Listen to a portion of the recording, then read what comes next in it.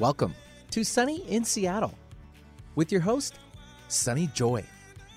And coming up on today's show, Sunny will be interviewing Kate Northrup, and the two of them will be discussing her latest book, due out in April, entitled Do Less, a revolutionary approach to time management for busy moms. So tune in and learn how to have more by doing less. And now I welcome your host for the day, Sunny Joy. And good morning. Welcome to Sunny in Seattle. I'm your host, attorney turned life coach Sunny Joy McMillan. And we're here every Friday from 9 to 10 a.m. on Alternative Talk 1150 a.m. KKNW, bringing you amazing coaches, teachers, authors, and healers who are on a mission to encourage you, inspire you, and give you tools to live a life filled with peace, joy, freedom, and purpose. It is radio that positively shines. And if you can't catch the show live, you can always access those show archives. Those are found at 1150kknw.com. And you can find out more about me, connect with me for coaching and all that good stuff by going to my website, which is goldenoversoul.com. That's goldenoversoul.com. And one quick housekeeping matter to get out of the way before we bring on our awesome guest for the day. I mentioned to you guys for the past couple weeks around the 27th Annual Women of Wisdom Conference that I'm going to be speaking at. And of course, for those in Seattle, you know, we had a record-breaking amount of snow in the last several weeks. And so we ended up rescheduling that conference. So the new dates that have been announced by the organizers are March 2nd and 3rd. That's a Saturday and a Sunday coming up here very soon. The theme is Spark Our Creative Fire, Dance in Power and Beauty. And for those who haven't been to the Women of Wisdom Conference, it is one of the longest running women's spirituality conferences out there. Since 1993, WOW has been providing a unique, intimate setting for women to really come create lasting change in their lives. And then, of course, the ripple effects out into the world. And I will be presenting my workshop, debuting it as a group workshop. I've done this work privately with clients before, but I'm really excited to bring this to a group setting. Soul Digger, seeking the gold that comes from your soul. And this is a little bit of a passion project for me. One of my favorite quotes that I think is really applicable comes from one of the teachers of my heart in this lifetime, Dr. Martha Beck. And she writes that we need to be brave enough to turn away from the shiny objects and toward the light that makes them shine. And as I've mentioned before, I love shiny objects. They're fun, and I think part of being on this earth is appreciating the beauty and all of the neat things that come along with being in a physical body and a physical reality. But sometimes those shiny objects can become distracting, and they can even become a substitute for our worth, which I think comes from being a spiritual being and not all the other stuff. So we're going to have a fun workshop where we're going to learn how to be a soul digger. So I encourage you to come out March 2nd through 3rd for the Women of Wisdom Conference. You can find out more, register for the conference, and all that good stuff at womenofwisdom.org. That is womenofwisdom.org. Okay, so on to our fabulous guest for the day. I'm so excited to speak with Kate Northrup.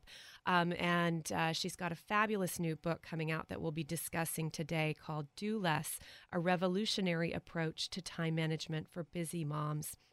And that's going to be due out in April. So we are in pre-order phase now. And I'm going to let Kate tell you a little bit more about what you can get if you pre-order the book when we bring her on. But just by way of background, as an entrepreneur, best-selling author, and mother, Kate Northrup supports ambitious, motivated, and successful women to light up the world without burning themselves out in the process. Committed to empowering women entrepreneurs to create their most successful businesses while navigating motherhood, Kate is the founder and CEO of Origin Collective, a monthly membership site where women all over the world gather to achieve more while doing less. Kate's first book, Money, A Love Story, has been published in 5 languages. Her work has been featured by The Today Show, Yahoo Finance, Women's Health, Glamour, and The Huffington Post. And she's also spoken to audiences of thousands with Hay House, Wanderlust, USANA Health Sciences, and more. Kate lives with her husband and business partner, Mike, and their daughters, Penelope and Ruby, in Maine.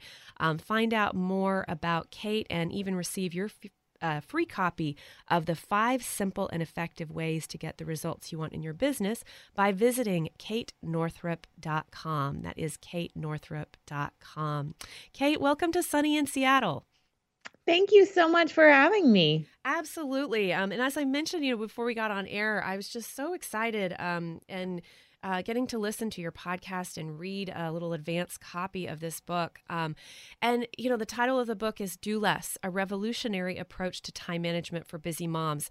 And, going in, I was thinking, well, okay, so this is probably going to give me some time management practices. But this book is so much more, Kate. And it gave me those practices. But there's just, oh my gosh, so much rich wisdom. And so I would love to hear from your perspective. How did this book come about? That's a great question. I don't really know where anything comes from. Comes in. No, I mean, it really, it came from, honestly, I think that this book came from my childhood of being raised by a mom who worked all the time. And then it came from me getting pregnant with my first baby and not being able to work nearly as much as I had prior to that point, and then being so completely shocked by what motherhood actually entailed and having to navigate working while, tending to the life of this new love of my life and these two things that I cared so deeply about, my work and this child. And it was suddenly understanding that my time had just gotten so much more precious and that I needed to approach it differently. And that also, in a way, I was seeing my body as so much more precious because I had to take care of my body in a way that I never did before while I was pregnant, but then also while I was taking care of my little girl because I was her source of sustenance. And so many of the lessons about self-care and putting yourself first and all that stuff, I was like, yeah, that's great. But when I became a mom, I realized how true it actually is that we really cannot show up for the people we love unless we are showing up for ourselves. And I just didn't really understand the depth of that until I became a mother. And so this book really came out of my own experience. And then throughout it are the experiences of the women I've worked with in our origin community, my membership. So, so I have the perspectives of women from all different walks of life, single moms, same-sex couple moms, all different types. So it's not just my own experience. Yes, and just as a quick note, I know that Busy Moms is in the subtitle, but this book is not just for moms. I mean, you use the term nurturer interchangeably there, and I just wanted to have you speak on that for a moment, just so that folks out there who may not be moms know that this applies to them as well. Yeah, I think that I honestly don't think there's anything in the book that doesn't apply to all women. Right. And certainly, honestly, 80% of it, I think, applies to all people. But you got to have a tagline. Right. Or a subtitle. And I really, I wrote this as sort of my ode to working mothers, but it really, there's nothing in here actually about raising children. So if you're not a mom, but you do, you would raise your hand and say, yes, I'm busy. And I have a lot of things and people and projects I care about, then this book is going to help you manage that so that you aren't just trying to find more hours in the day that do not exist, because that is not ever going to happen. Right. And you mentioned this earlier, that you were raised by a working mom. And I wanted to ask specifically, Dr. Christiane Northrup, of course, is your mom. And you write, that she's a champion in the wisdom of the female body and the feminine at large. But she also worked her butt off as you were growing up. And I just was curious, what did you learn or pick up from being raised in that kind of an environment with those two opposing forces? Or I don't even know if you'd call them opposing forces, but holding those two different spheres, really. Well, as a mom myself now, and I've read various parenting books, but I really can tell you that modeling is everything. And our kids embody what we show them, not what we tell them. Right. So this is not bashing my mother. I adore my mother. I live 5 minutes from my mother. For great friends. And she would be the first to tell you, she did the best she could with what she knew and what she had access to. And it was a different time. Yeah. And now I'm just upgrading the legacy for my generation and for my daughters. And so the thing is, like, she talked about the principles of listening to your body and really tending to your needs and our cyclical nature as women. But she was a physician at a time when it was still a majorly pioneering thing to be a female physician. And so she was out there proving, she really needed to prove that it was okay that she was even there, because the philosophy was at that time, well, I don't know if you saw the most recent Ruth Bader Ginsburg movie. It's fantastic. But there's a scene where she's around the table at Harvard Law, and her professor or the dean or whoever is in charge says, to all the women who've been accepted to Harvard Law, stand up and tell me why you deserve to be here taking the spot of a man. And that was exactly, the environment that my mom was coming into her career in. And so she just didn't have the luxury of actually doing less and actually honoring what she knew to be true about the female body.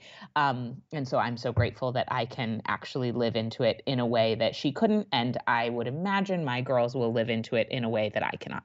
Yes, and that was one of the things that I did not expect to find in this book, but that is such a huge emphasis. And you even start out really talking about your observance of nature cycles.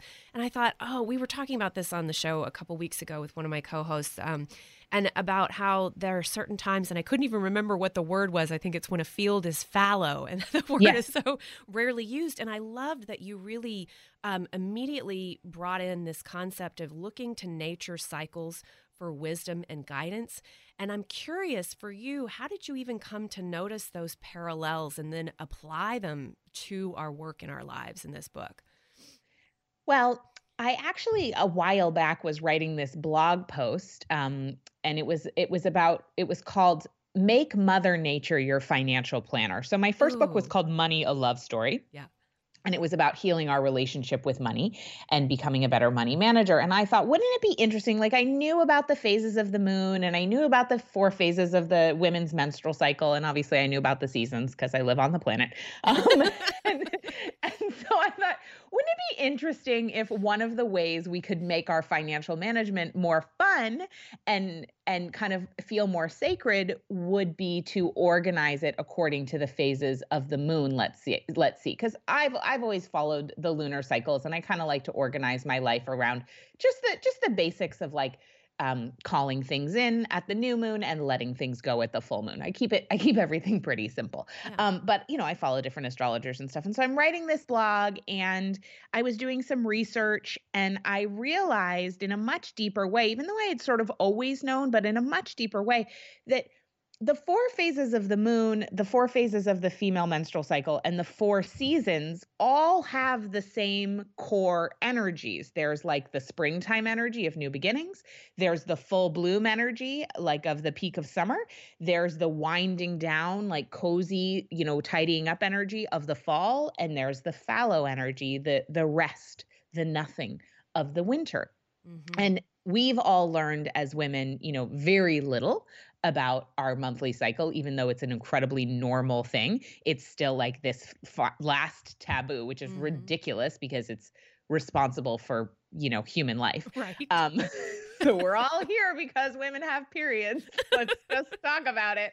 And so I just thought, well, that's so cool. If the very 4 energies that are responsible for life on planet Earth and human life, and also the 4 phases of the moon, if they're these same 4 energies, that must be the same with creative projects. And so I broke it down, and I created what I call the upward cycle of success, where I look at project management and creative projects as 4 phases as well that mimic these 4 phases of the cycles that I talked about. So it's basically like plugging ourselves into the energetics of the cycles that have been there all the time so that they can guide us, so that we don't have to be looking outside ourselves anymore for how to organize our lives, our creativity, and our time, because the blueprint actually lives inside our bodies and is really responsible for the way planet Earth runs.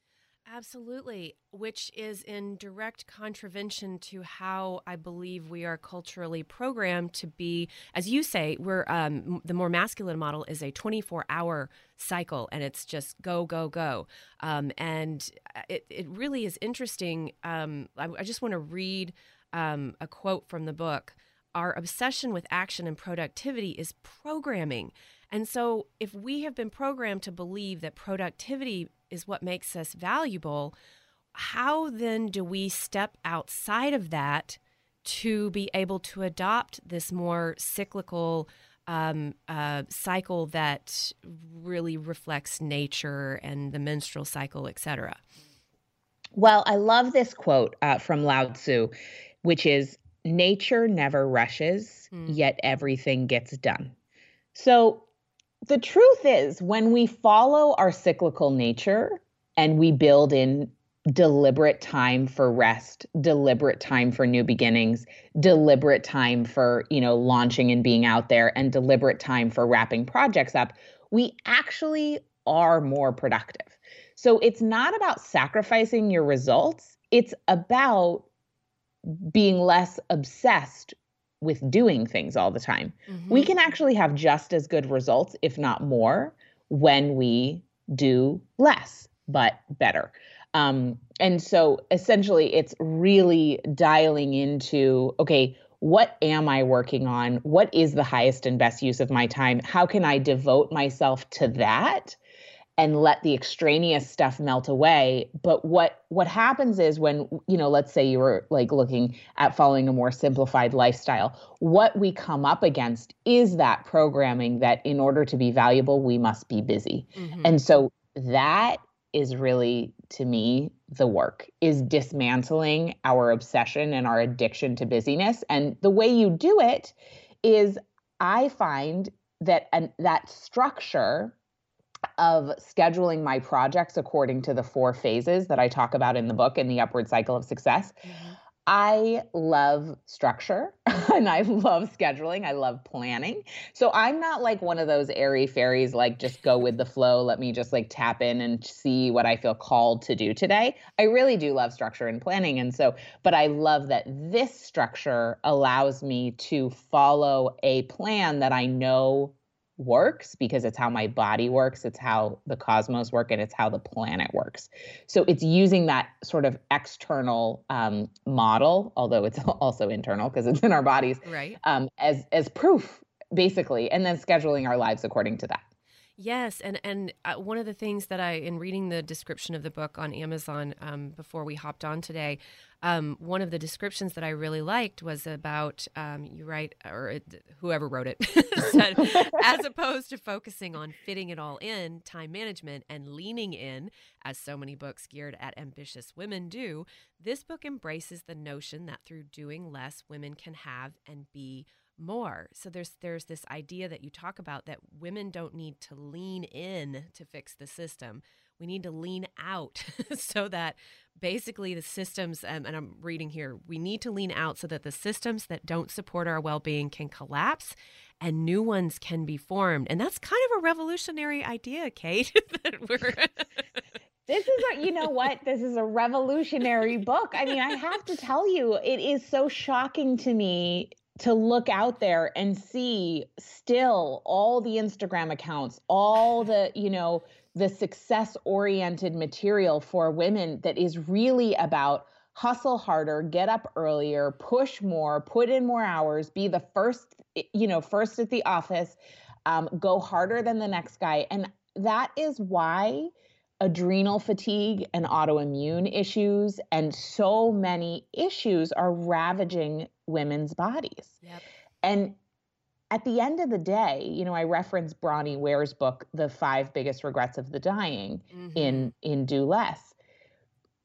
It's nobody lies on their deathbed wishing they had worked more. At the end of the day, the big regrets are not staying in touch with the people we love, not following our heart, living according to other people's expectations instead of our desires, not being courageous enough to be our true self. So when we tap into the do less model and the blueprint, because it's not just an idea, there is like an actual framework. Yes. When we access that, then we actually dig into deeper levels of satisfaction so that we can ensure that we're living our lives to the fullest. And so we won't end up at the end saying, oh no, I screwed it up, right? I was following the wrong thing. I was following the wrong goals.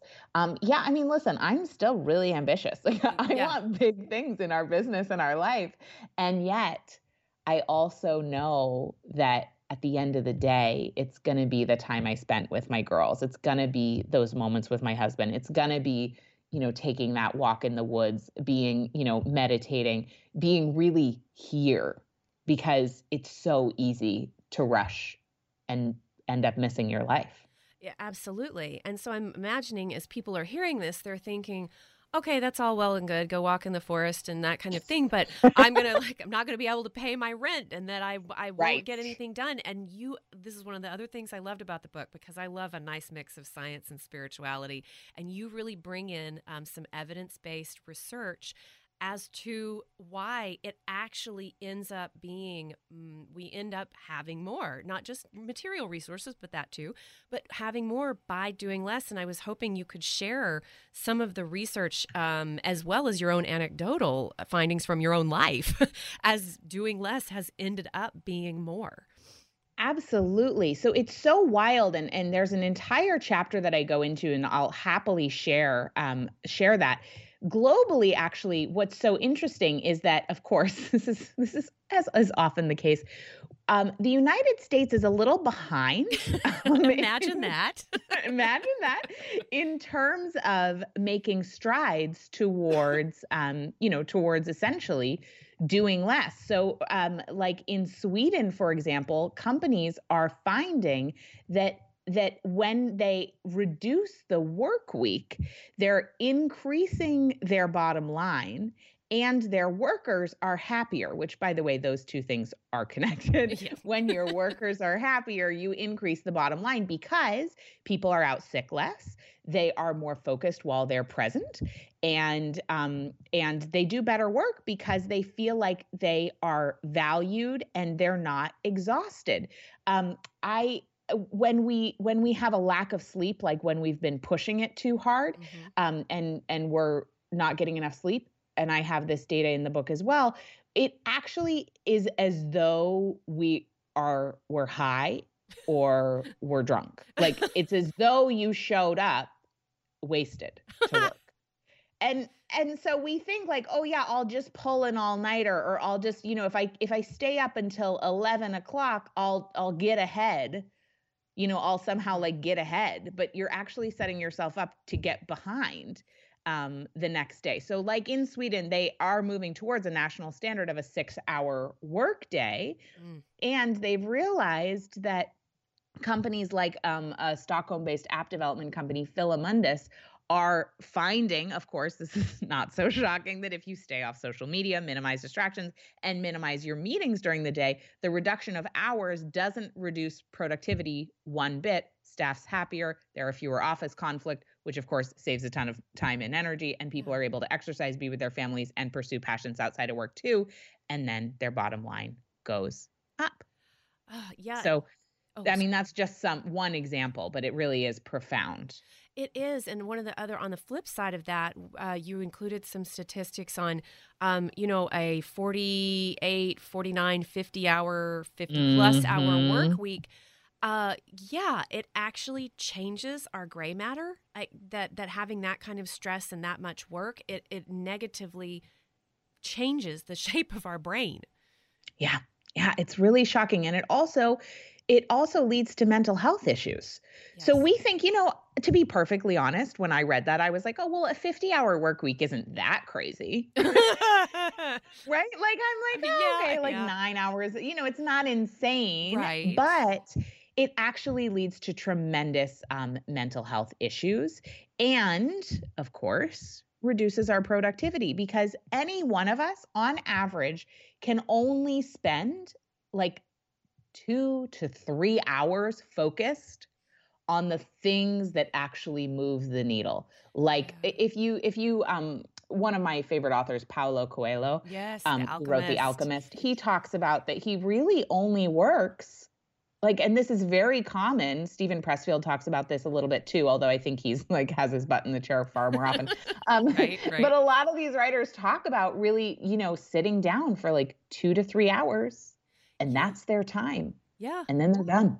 I feel like Louise Hay said something similar, that she had between like 5:30 or something. She was pretty early morning, if I remember correctly. And she would work for about 2 to 3 hours, and that was her day. And by, 10 a.m., she had the rest of her time free to do what she wished. And obviously she continued to move the needle forward in her work. She obviously did. And listen, it doesn't mean that I'm saying like you may not pop in for some emails later on in the day, or there might not be a meeting. But like an example is right now in my life, I schedule 8 a.m. to 12 p.m. I have no meetings. And that is my time for my work, my 20% that gets me 80% of the results. So creating content, whether it's working on a book, working on an article, writing an email, writing a blog, whatever it is. And then I do the rest of the stuff in the afternoon, because I know that based on my own cyclical nature for the day, during that time, I'm going to be so much more productive, and I'm going to get a lot more done in a lot less time. That's so key too. It's knowing when to schedule things either during the day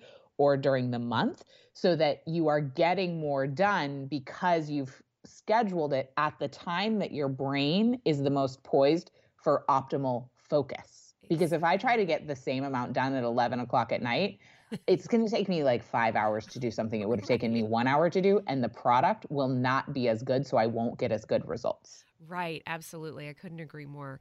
Well, on that note, why don't we take our break? I am joined today by Kate Northrup. She has a fabulous new book coming out in April called Do Less, A Revolutionary Approach to Time Management for Busy Moms. And of course, it is in pre-order phase now. So if you pre-order now, that will definitely support the book, making it into wider circulation and up Kate's numbers in that regard. So you are listening to Sunny in Seattle. I'm your host, Sunny Joy. We will be back in just a few. Are you ready to get unstuck from a bad marriage and embrace your best life? If you're anything like me, you may have spent years creating a life that looks pretty good on paper. There's just one problem. Your marriage is unhappy and unfulfilling, but you're too scared to trade your comfortable life for a future full of unknowns. In my new book, Unhitched, I will give you the tools you need to make the right decisions about your marriage, as well as the confidence that your future can be better and brighter than you can even imagine. I share my own very personal story, and I will guide you through a clear process that will enable you to answer the question, should I stay or should I go? It's a process that will help you tune out fears and unwanted advice, and instead tune into your own intuition and inner wisdom, as well as exit a marriage gracefully and feel secure about your future. Get ready to trade confusion and stagnation for your best life. Unhitched. Unlock your courage and clarity and unstick your bad marriage. Available for pre-order today on Amazon.com. It took me a long time to be able to say Chandler has cancer, because that is such a scary word. St. Jude takes care of absolutely everything. And knowing that we don't have to pay for all of the medical expenses, that's huge. St. Jude allowed me to focus on being a mom to Bryce. And sometimes I'm just in awe of the impact St. Jude has, not only on this community, but the world. St. Jude is uniquely positioned to advance the cures of pediatric cancer, I think better than any other institution in the world. The contributions make a big difference. Donors are important to us because you get the feeling that you have a team behind you. We have the resources and we have the focus. And so if St. Jude doesn't do it, who will? St. Jude Children's Research Hospital. Finding cures. Saving children. Learn more at stjude.org. Sunny in Seattle, radio that positively shines. I'm Dr. Anthony Lazarowitz, and this is Climate Connections.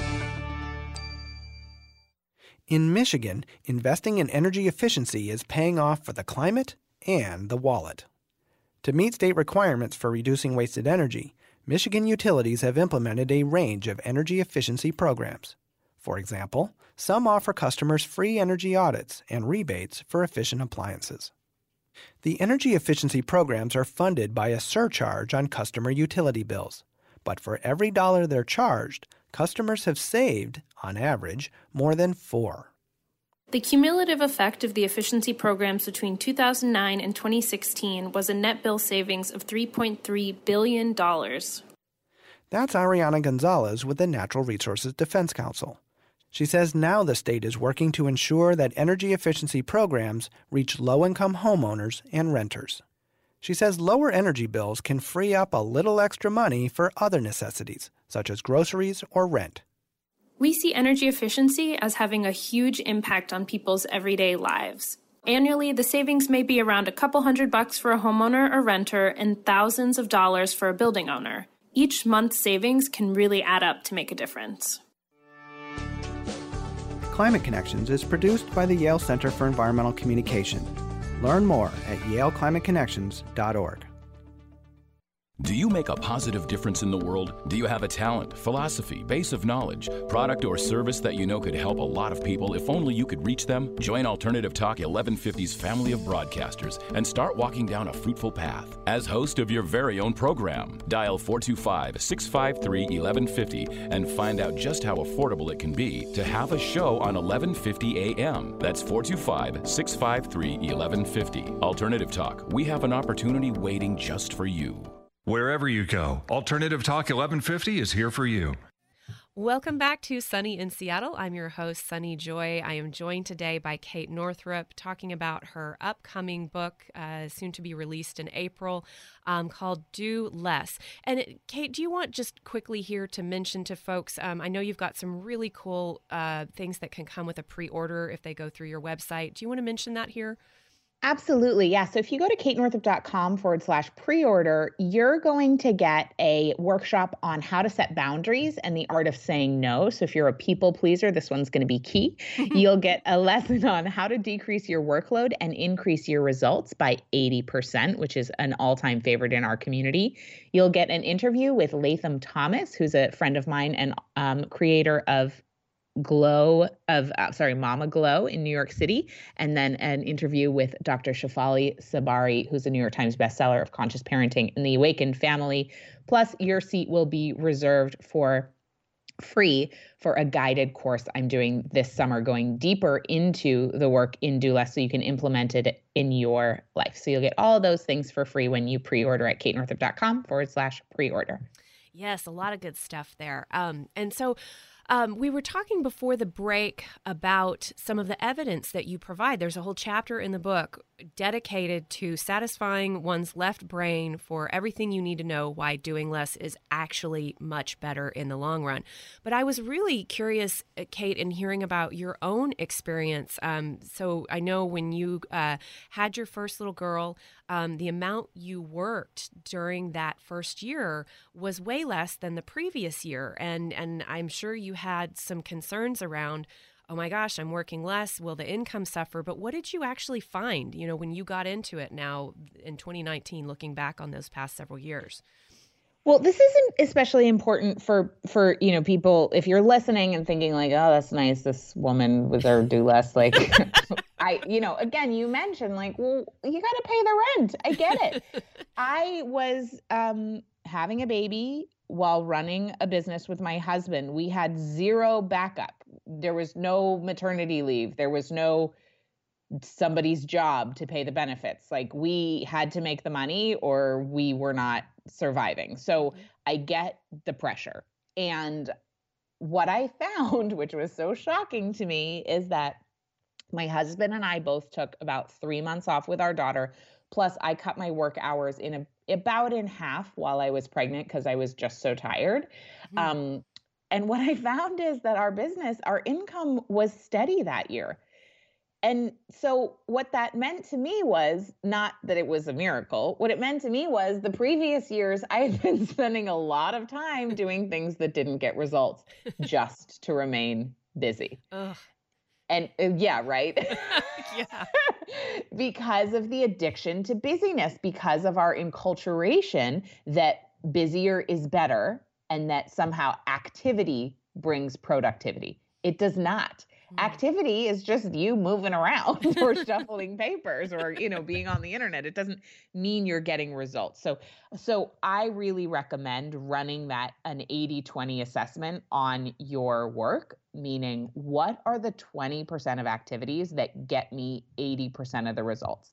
And actually make a list and then move towards spending more and more time on the 20% and less time on the 80%. And you will be blown away by how much less you can actually do than you're currently doing. So just as an example, Kate, because I think this really leads well into a little bit of an explanation on how the book is set up, but in your own life, for those out there listening who maybe, I know we've got a lot of entrepreneurs in our audience who do heart-based businesses. And so an example of 20% in your life, like what were the things that were 20% for you? And what were some of the things that would be an example of the 80% that maybe you didn't need to be doing so much of? Yeah. So the 20% for me is content creation and connecting with people. Mm-hmm. So nobody else in my business in our company can do that. Really in the way that I would want to do it. Not that they're not good. They just, it's a personal thing. And then the other things are like being on social media, working on graphics, scheduling things, kind of like logistical things, technical things, admin things, customer service. Those sorts of things are important, but they're not my 80% because somebody else can do them better than I can. So you work in your zone of genius, basically, and then the 80% you let other people who that's their zone of genius work in. Exactly. And as a company, we're committed to staying on our 20% edge, each of us. So recently we had a meeting where our social media manager laid out an entire plan where she noticed that through the insights on our social media that some of what we were doing was getting 0 results. And so we changed up the plan. And as a result, it actually took workload off our graphic designer. So it was a perfect do less example where we realized that, the time that our graphic designer was spending creating these gorgeous images, they just weren't getting engagement. And that what gets engagement is my random posts about my life on Instagram, which we then reshare on Facebook, and that gets way better engagement. And we don't have to spend precious time doing graphic design for that. Yes. Oh, that's such a good realization. Yeah. And so you mentioned, this experiment of doing the 20%, the 80%, this is one of the experiments in the book. And so you have some beautiful content in the several chapters in the beginning, and then you go into some experiments. And do you want to share a little bit about how the book is structured so folks know what to expect? Yeah. So part 1 is really the do less philosophy. So we go into the global evidence for doing less, which we touched on a little bit. Then I talk about how we are cyclical beings and how that's connected to our worth and how we can get into momentum using our cyclical nature. And I talk about a concept called egg wisdom, which is really fun. I was introduced to that concept by my mom. And how our as women, we are really wired to attract what we want. And then it's broken down. The second part is 14 experiments. So you could do it over 2 weeks or, pepper it however you want to do. But it's really bite-sized experiments to practically apply doing less. So it's not about overhauling your entire life, because that is not do less, that is do more. It's about small things that make a really big difference, because usually it's the tiny tweaks that really get us the most profound results in our life. And so these 14 little experiments won't take you extra time. They will actually give you your time back when you practice them.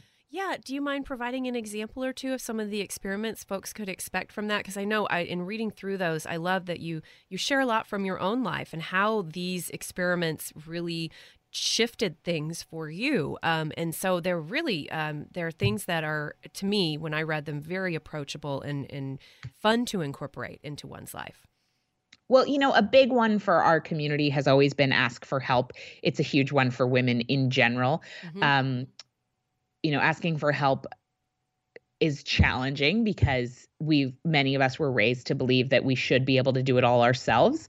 By the way, no one's able to do it all themselves. And if you try to do it all yourself, you will end up exhausted and cranky. And so I talk about asking for help and my tips for asking for help, which are to do it early, often, and kindly.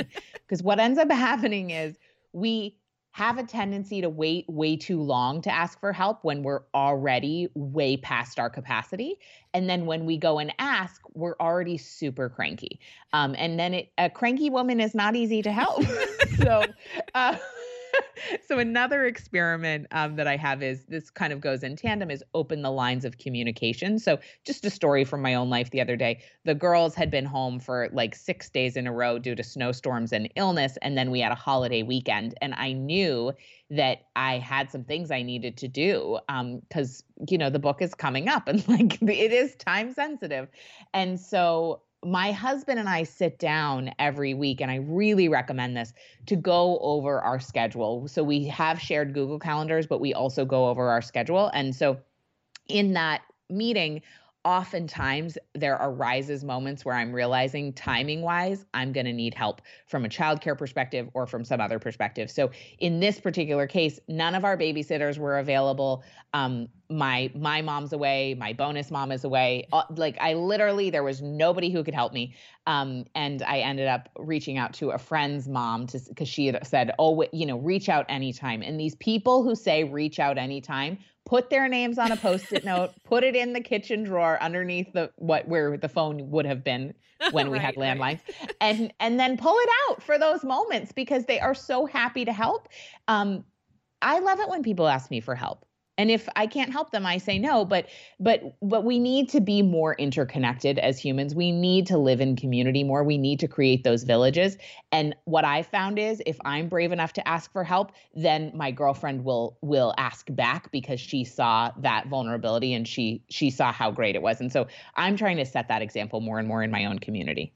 Absolutely. And so it's experiments like those that are really, I think, in going through the book, beautiful, as you say, that you can use them over a period of time, like a couple weeks, or I'd heard you say on a podcast, you can even use it like an oracle and just flip to one. Yeah. And try it out.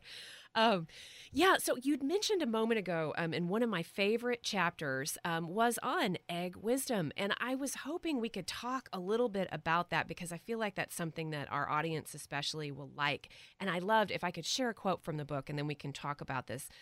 So your body is wired for egg wisdom. This is not something you need to take a course on or get certified in. You do not need to make 100 vision boards, visualize diligently every single day for 20 minutes, or watch your thoughts like a hawk, having a meltdown every time you think something negative because you think that's broken the spell of attraction.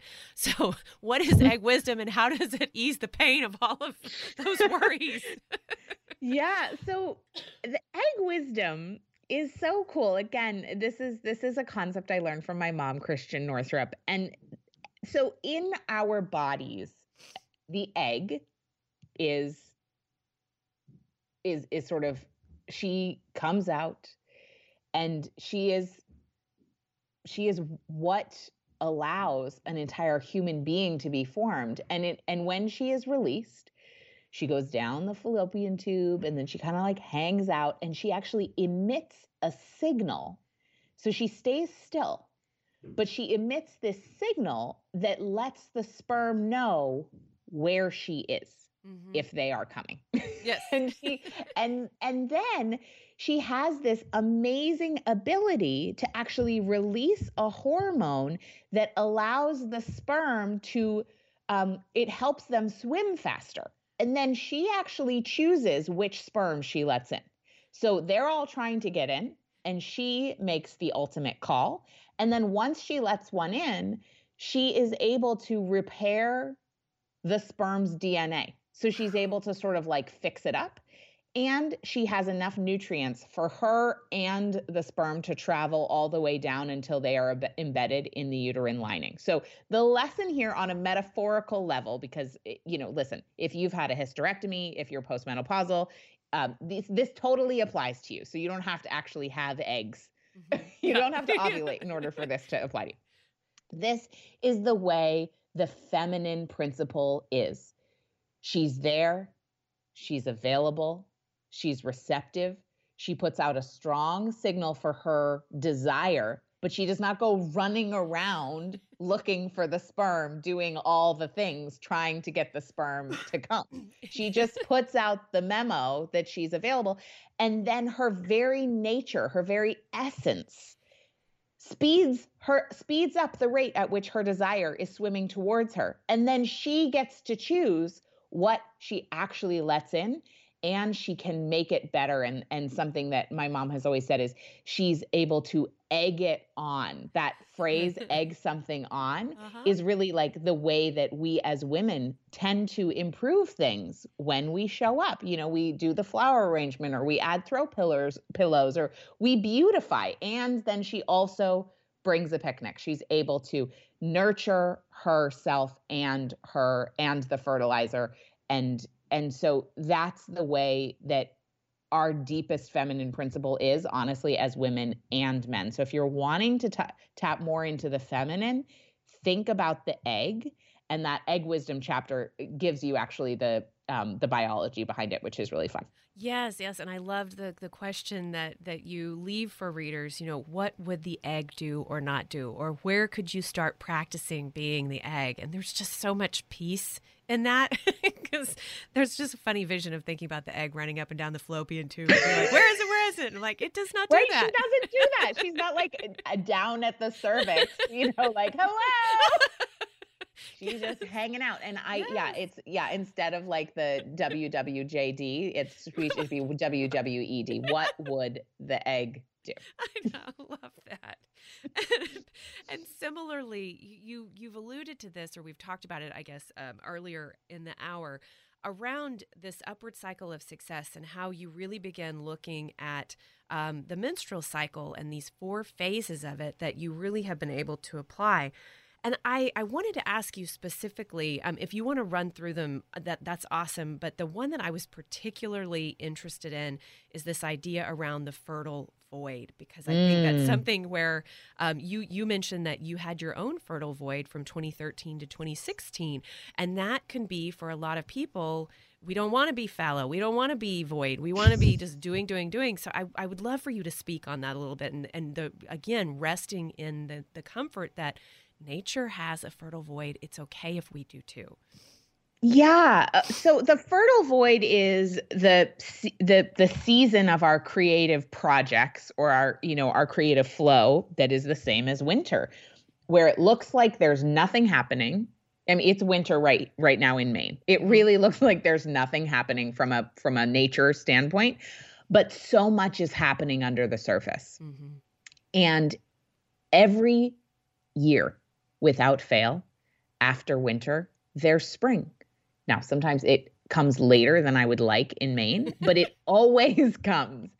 And so in our own lives, for me, after my first book came out, I really didn't feel like I knew what I was doing until late 2016. So it was almost 3.5 years between big major ideas. And it was so painful because it felt like everyone else I knew what they were doing, and they were releasing things, and they were awesome. They were doing all this stuff. And I just didn't know what my thing was really at that time. And then in retrospect, I realized that was totally natural and normal. So if you're in a career transition and you are in the place between, what was and what is going to be, it doesn't mean, by the way, like I was still working those 3.5 years. I still had bills. We still had payroll, so I don't want you to think that the fertile void means somehow you have to be able to fund yourself to like sit on an ashram and meditate. I mean, that's great if you can do that. That just wasn't my reality. So it is a time when, you may just kind of be chopping wood and carrying water and keeping things going. And it may not be where you're in this like peak creative, dynamic, inspired place. And that doesn't mean there's anything wrong with you. And in fact, when we honor the fertile void and we spend time in that place researching and journaling and listening to ourselves and listening to our intuition, you will find that then your next time that you come into that springtime of your creativity and the springtime of new projects, your ideas will be more powerful and they will be more successful when you honor that fertile void place to the extent that your life allows you to. Because I get that we still have to actually do things because we live in society and we have bills. Yes. And that does bring up another question that I wanted to ask you about, because as you mentioned in the intro, your first book that was very well received and very successful, Money, A Love Story, is very different, or not very different, but I feel like I've heard you say, maybe it was on a podcast, that after that book was done, it felt complete. You'd said everything you wanted to say about money. And then now with the work that you're doing, of course, this new book, Do Less, The Origin Collective, it seems like you have really stepped into something that is, well, I would say, watching this from the outside, you have found this beautiful place where it seems like you're thriving and where there's a lot of fertile ground for new things to come and flow. And I'm just curious what that process was like for you, for those out there listening who are maybe pivoting a little bit, or how to know when something feels complete and what you're stepping into next. Yeah, that's such a great question. So when I was promoting Money, A Love Story back in 2013, what I found is, I'm so proud of the book. It's helped many, many people. And I also was in these interviews, I really felt like I had put what I had to say in the book, and then I didn't have anything else to say. Now, I will say, with another, whatever it is now, almost 6 years of experience under my belt, now I have a few other things to say about money. But at that time, that's where I was. And so the experience for me was just really a trusting and a surrendering. And there was definitely some gnashing of teeth and some clawing and some crying and some what's wrong with me? Why am I so slow? Everyone else is, the comparison game that is so toxic, but so human. Yes. and so I really just had to trust that if this isn't the thing, probably there will be something else. And so I just kind of kept going. That's the other thing, is we do have to stay moving forward. I do think I've noticed in my community a little bit that sometimes when we're scared of taking action, my community members are starting to use the fertile void as an excuse to not take action. So I just want to put that out there, that just saying, well, I'm in the fertile void, so therefore I cannot take action towards my dreams. Uh-huh. I don't buy that. Okay. I don't buy that at all. I think we can always do little things, even if it's researching or reaching out or, writing a blog post here or there or trying out a workshop. I think you'll get a lot more information from staying engaged than you will from sitting around doing nothing. Yes, absolutely. And I really appreciate, you sharing about your personal journey around that. I'm kind of in that space myself, so I was very curious to hear how that looked for you. And we are coming up right at the end of our hour. Kate, I just want to thank you so much for being here on Sunny in Seattle today. It's been such a joy to speak with you about your new book. Thank you so much. This was great. Awesome. And just for those out there listening, the book is Do Less, A Revolutionary Approach to Time Management for Busy Moms. Available for pre-order now. Don't forget, if you go to katenorthrup.com/pre-order, that's katenorthrup.com/pre-order. You can get the benefit of all of those amazing little extras that come with the book. And it will really support Kate in the launching of this book if she has a lot of pre-orders. So I encourage you guys to get it. I loved it, and I am going to definitely order my actual physical copy when it is available. So you have been listening to Sunny in Seattle. Of course, my guest today was Kate Northrup. Thank you for joining us. This is your host, Sunny Joy, signing off.